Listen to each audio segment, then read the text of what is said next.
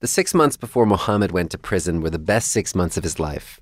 He'd landed this great job managing a Pepsi plant, and he'd found true love on his first date. We went to a small restaurant near where we lived. Her name was Ismahan, 20 years old, a teller at a state bank. And, we were talking and used shyly, of course, she was very shy. And we realized that we wanted to get married. That's it. Love at first sight, sort of. Yeah, it's, in a sense, yeah.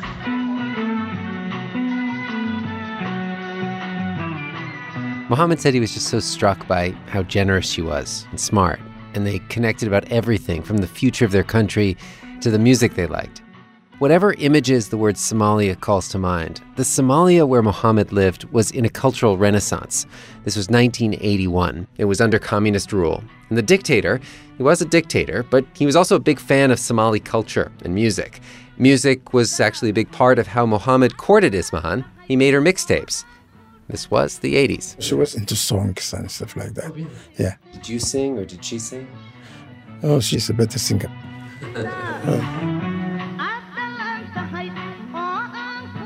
So a few months after Mohammed and Ismahan got married, Mohammed got a phone call from the director of the local public hospital. Would you please help me bring some donations from the communities? He was desperate for donations. For medicine and for bedding, in fact. That music-loving dictator, his name was Siad Barre, he'd cut off supplies to the hospital in retaliation for an independence movement in the region. The doctor had been calling all his friends in secret. Yeah, we were talking all the time. Saying, you work for Pepsi, you have connections, you know people, can we raise the money discreetly ourselves? But Mohammed wanted to go big. I suppose maybe I wanted to share my happiness. What do you mean by share your happiness? Contribute, because there were other people who were less fortunate than us. Mohammed was in that stage of new love when you just kind of think the world is full of good feeling, and if everybody knew what was going on, they would do the right thing. And he takes this bold and pretty risky move. He writes a letter. Some kind of newsletter. About the hospital conditions. Yes, and telling the conditions of the country. Essentially implying that the dictator is not doing right by us, and we got to step up ourselves. A couple weeks later, Mohammed and Ismahan heard a knock on their door in the middle of the night. National security people. They don't have no warrant or anything like that. They just said, we need to take him. And I could see her, my wife, and I remember her in her eyes. What was in her eyes? Love, but also terror. Mohammed is accused of treason and sentenced to life in solitary confinement.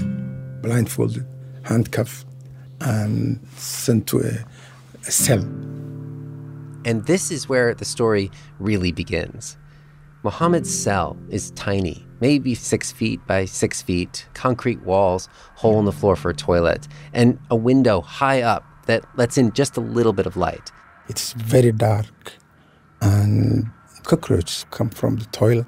Cockroaches? Cockroaches, and they will fly off the wall towards you and excrement with their feet. So on their feet would be excrement from the toilet? Yeah, yes. After the cockroaches come the rats and the mice and the mosquitoes. The noise of the mosquitoes. Oh, like an engine, jet engine. But even worse than that sound Meow. is the buzzing in his own mind. Because in this prison, there is one rule. It was strictly forbidden to talk to your neighbors. He's forbidden to speak to the other inmates. So you walk forward and backward. Pacing back and forth. And this is a tiny place to walk back and forth. 3 short steps. So like 3 short steps forward, 3 short steps backward, 3 short steps forward. Yes. So that is his life now. Until one day, he hears a knock on the wall. And that knock becomes words from another time and another place. All happy families are alike. Each unhappy family is unhappy in its own way.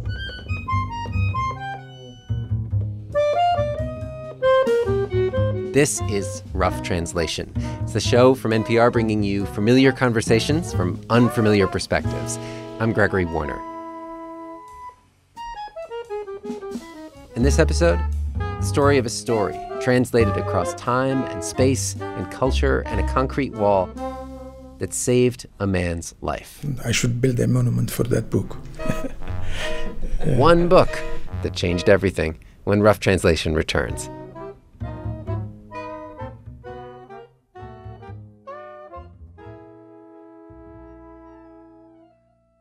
Support for this podcast and the following message come from ThinkAboutYourEyes.com. Seeing their baby brother for the first time, being front row at an aquarium, experiencing the magic of a shooting star. So much of what our children learn comes through their eyes, yet 1 in 4 have an undetected vision problem. Take care of the gift of sight with yearly exams from an eye doctor. Go to ThinkAboutYourEyes.com to find one and make an appointment today.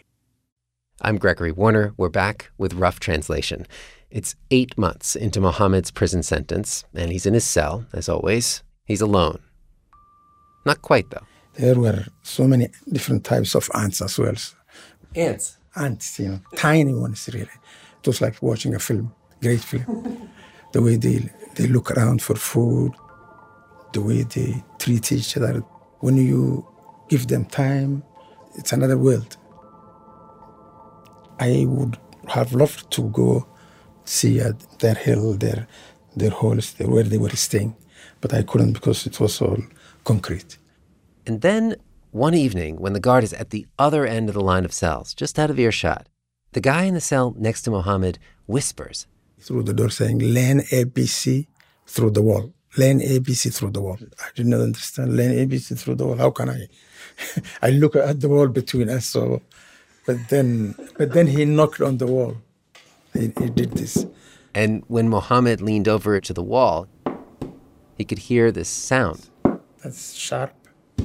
And that. A code. You say, "Yes, I understand now." And he started this A, B, C, D, E, F.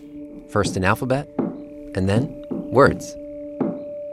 And what was the first sentence that you heard? So Nabat, which means peace in Somali, and it means how are you also. Yeah. Nabat. I could repeat that word all that day without doing anything else.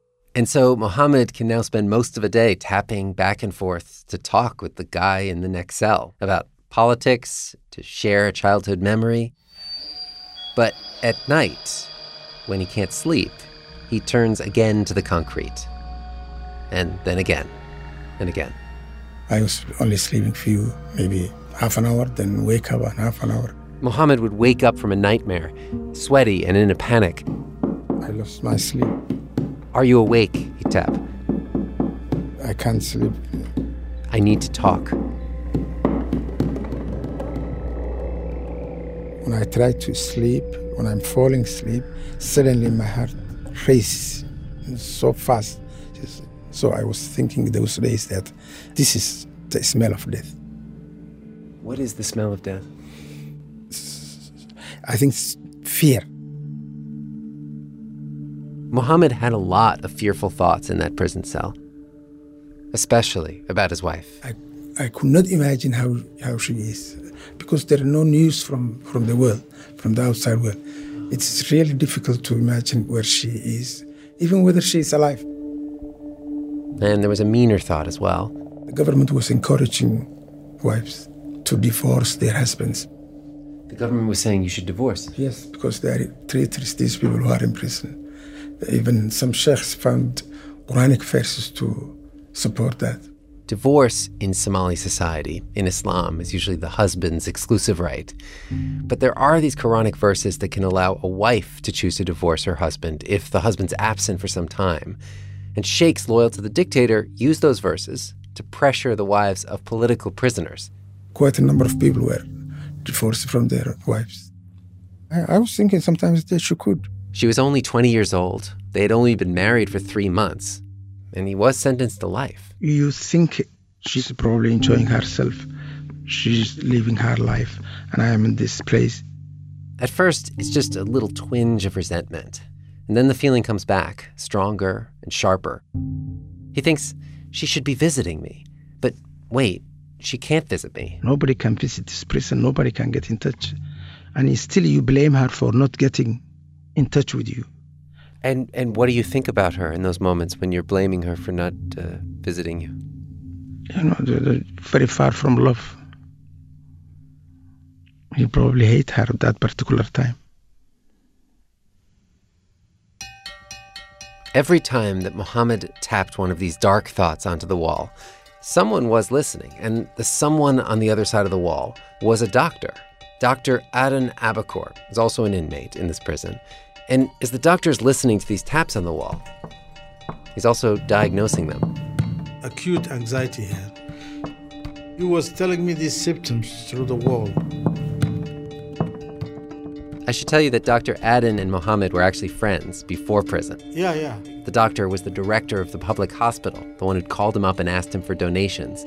He did not ask Mohammed to write that letter complaining about the hospital conditions. Because there were no press allowed, no newspapers, no free press. And that's the moment the government decided that they should do something about us. But if the doctor blamed Mohammed for writing the letter that got them both thrown in prison, he didn't show it. Every time that Mohammed knocked, whatever the hour, the doctor would knock back. He used to have these nightmares. So he jumps, he has a nightmare, and then he knocks on the wall again. So I have to wake up and then again start conversation, so that he can fall asleep again. Just like a baby, taking a baby to bed and making him fall asleep, If Dr. Aden seems fairly unsentimental about some of the more dramatic aspects of Mohammed's life, just like a baby, it's partly that these two men are such different personalities. While Mohammed described that nighttime arrest as a moment of shock and terror, Dr. Aden seems to have met those same secret police with a bag, packed and ready for prison, a bag of clothes and lots of books. Huh? Why books? Books is the best friend in a prison. But then when you got to the prison, it was taken away, the bag. Everything was taken away. Even our glasses were taken away. And so... Tell me about the day you learned the language. You learned the knocking language. Well, it was the most exciting day in our life. It was the most exciting, and we couldn't sleep. We started practicing it the whole day and the whole night. And if there is a joke and somebody laughs, everybody starts knocking on the wall and asking that friend, what's that joke about? And that guy starts sending the message, the joke. And it goes from one It could take an hour to send a tiny joke from one cell to the next cell to the next. There were 8 of them in this prison. The guards, of course, they don't know that we are knocking on the wall because they can't hear. And then when they see us all laughing, they just say, oh, these guys are also losing their sanity. Meanwhile, on the other side of the wall, Mohammed really was worried that his mind was slipping. I was frightened of going to a certain area in my mind when I would commit suicide without knowing, without wanting to. Is it almost like the fear of going crazy was making you crazy? Yes, the fear. The fear was, you could imagine people who were crazy, and you could imagine that maybe going crazy was a point of no return. So you were frightened of that. While the doctor on his side of the wall... And I was trying to counsel him and explain to him through the wall that he's not going to go mad and that he's not going to die. But you can't counsel a person through a wall. Months go by, then a whole year. Finally, it's 2 years into their prison sentence, and something happens. Dr. Aden is summoned to the office of the warden to get a change of clothes. The room was empty, and there was a bench, and they asked you to sit on the bench. And then he asked one of the guards to go and bring your bag. Just the whole bag with all your clothes, your books, everything. Yeah. And then you open that bag, and then he tells you to choose something new to wear. And you don't choose anything else. He says, don't choose anything else. No, that was the regulations. The doctor's getting his first change of clothes since he arrived in prison. And so then you showed back 2 years later to choose your next T-shirt. Yes. But then the doctor turns to the warden. He looks him right in the eye. Can I have one book? I said, that's all. Even I did not expect that he would agree to give me. So I was just I just tried, And he said, yes, you can, but choose one of your books. So then I started thinking of the biggest book I can take with me. A few minutes later, the doctor is walking back to his cell with the fattest book in his bag under his arm. You can picture him fantasizing about just getting to lie down and read. But when he returns to his cell, there's that sound at the wall. It occurred to me the thought that why don't I read this book for him to the wall and distract the negative thoughts? Meanwhile, Mohammed, on his side of the wall, hears a new set of taps. I have a book, and I'll read it to you chapter by chapter. That's Anna Karenina. Anna Karenina. Anna Karenina, the famous novel by Leo Tolstoy, published in 1878. The English translation that they're using is 800 pages, 350,000 words, nearly 2 million letters. Each letter, a set of taps. So the doctor prepares himself. So to start, I took a piece of my bedsheet and I put it around my wrist. Like he's prepping for a medical procedure, wrapping the sheet around his wrist and knuckle. Because it will damage my wrist if I continued like that. So then I started knocking, and he started listening. All happy families are alike. Each unhappy family is unhappy in its own way. Everything was in confusion in the Oblonsky's house. The wife had discovered that the husband was carrying on... What that book did to Mohammed's mind? When Rough Translation returns.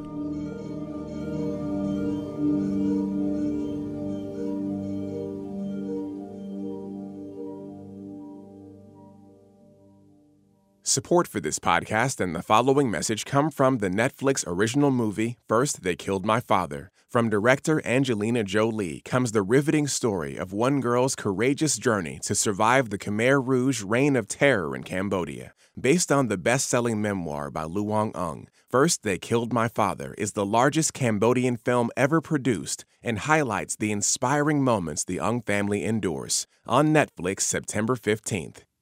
Hey y'all, Sam Sanders here. Want to tell you about the only NPR show where you can hear about the latest White House drama and the return of TRL to MTV. The show is called It's Been a Minute.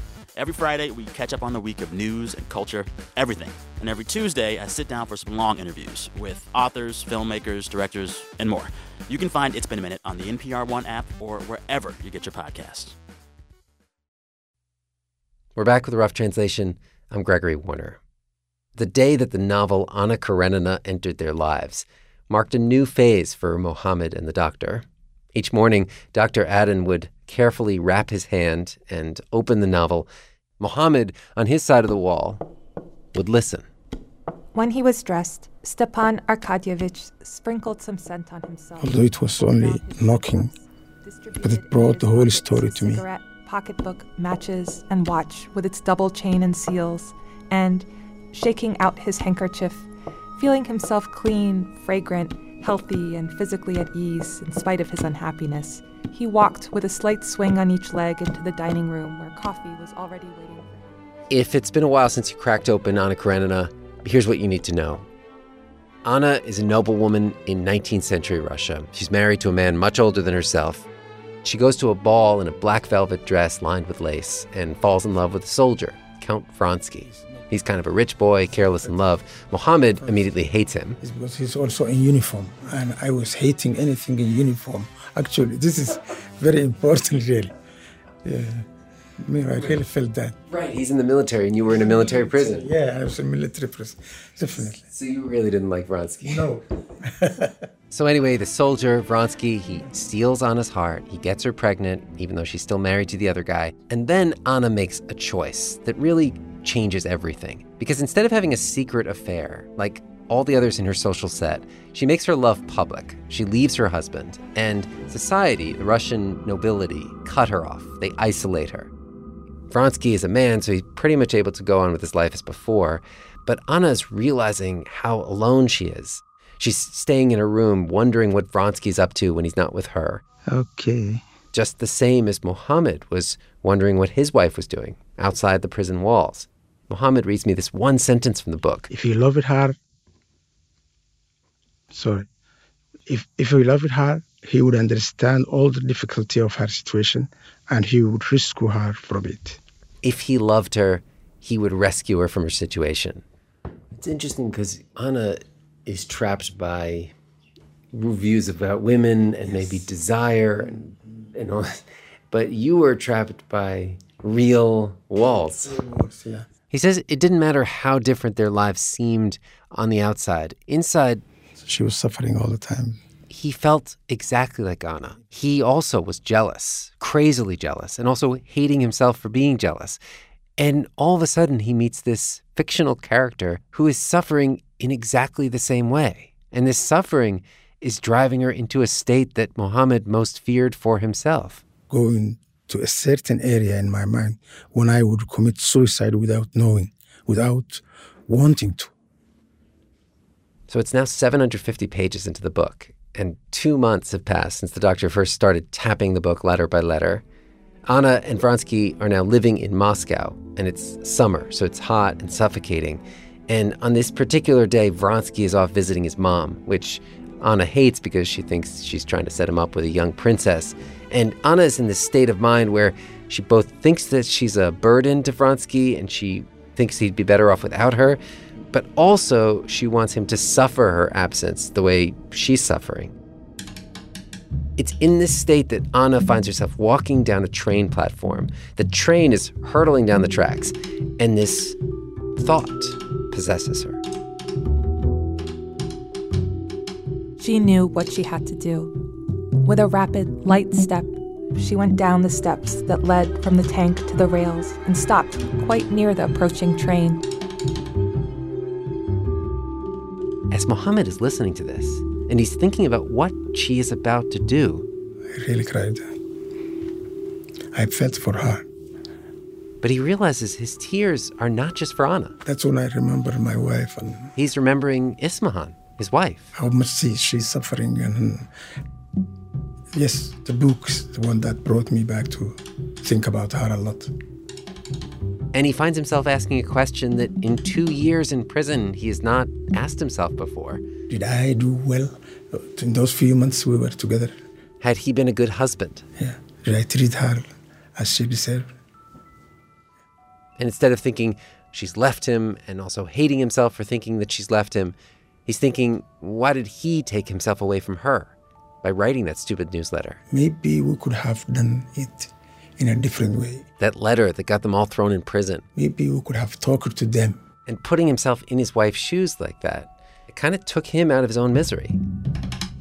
He could think a thought like, She suffered worse, than me, because I was only in prison, but she was in the outside world. he goes from self-pity to pity for her. Oh, I think that's related to the book. Tolstoy's actually famous for that. That's like his magic, crazy talent.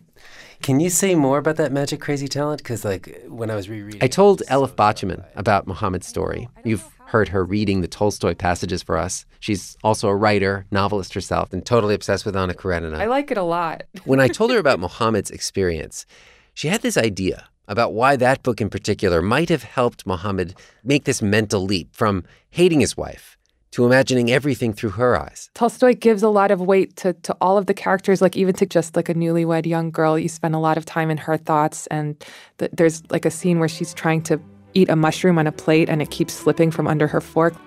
Trying in vain to spear a disobedient, slippery mushroom with her fork and shaking the lace through which her arm showed white. It's a book that takes the subjectivity of young women seriously, and not just young women, everyone, the servants and the dog. There's a hunting scene in this that's actually goes to the perspective of the dog, and everything just seems so true. You read that and you're like, that's definitely what that dog was thinking. And so she says the experience of reading Tolstoy is the experience of being constantly confronted with how differently the same thing can look from a slightly different perspective. Like he never gets bored of showing that. And in the book, the characters themselves actually judge each other and then are able to expand that and to see each other a little bit more generously. That's what Elif thinks that Tolstoy's book gave to Mohammed. It definitely did that. Definitely.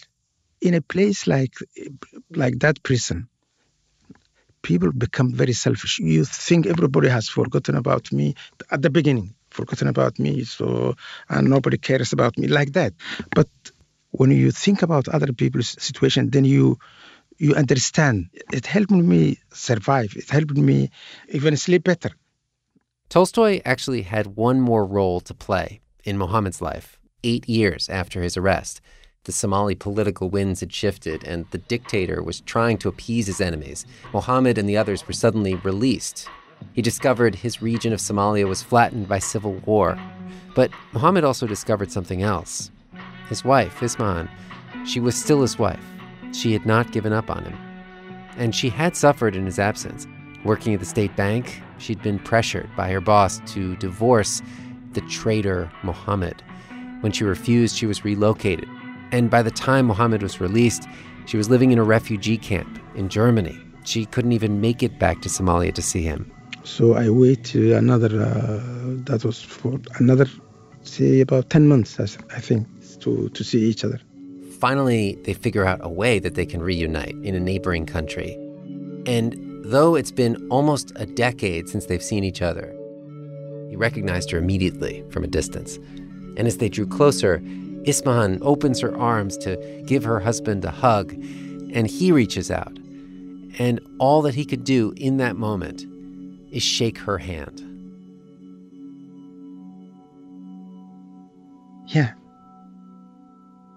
What do I not feel as I felt even in prison? I was feeling so much in love with her. And yet when we met, it wasn't the same.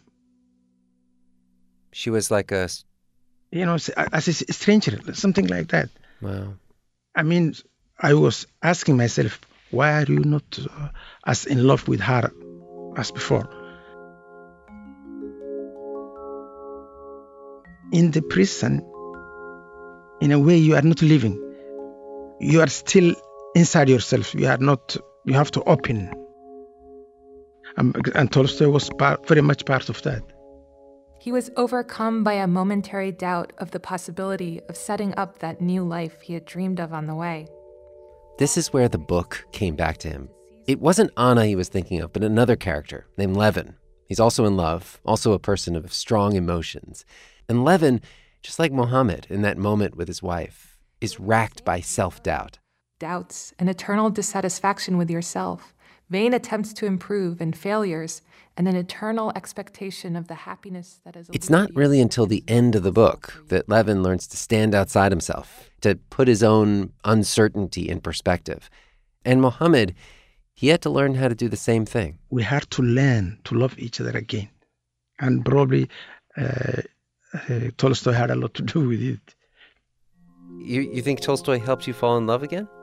Yeah, I mean, the feeling of love, it wasn't so easy to become in love again. This man has been experienced, and she was living her real life.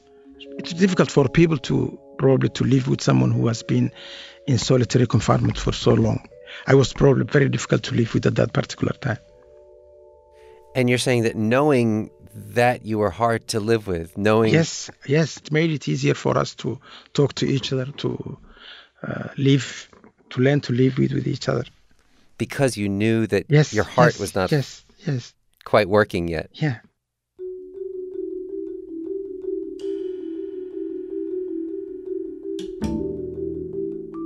I should build a monument for that book.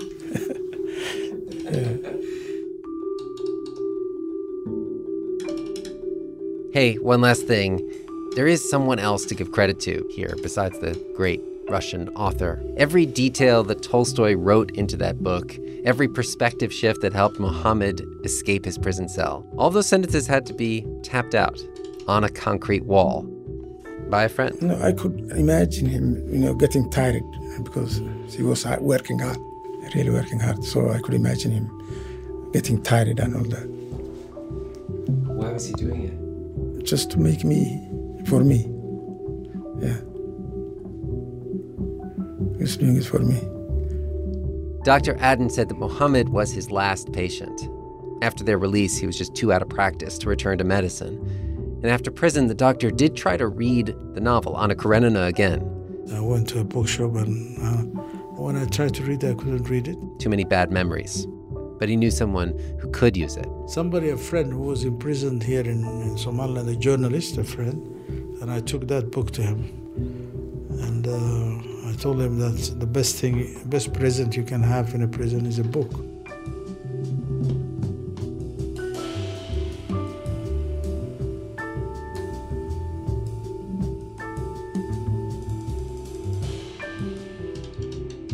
This episode was edited by Marian McCune, produced by Jess Jang in collaboration with the team at Radiolab. Thank you to Elizabeth Senja-Spackman, who introduced me to Dr. Adan. She interviewed him at the Hargeisa International Book Fair in Somaliland. Editorial help from Soren Wheeler, Jacob Goldstein, Noel King, Nick Fountain, Robert Smith, Brian Erstad, Lou Olkowski, and Sana Krasikov. Elif Batuman is the author of The Possessed, Adventures with Russian Books and the People Who Read Them. Her new novel is The Idiot.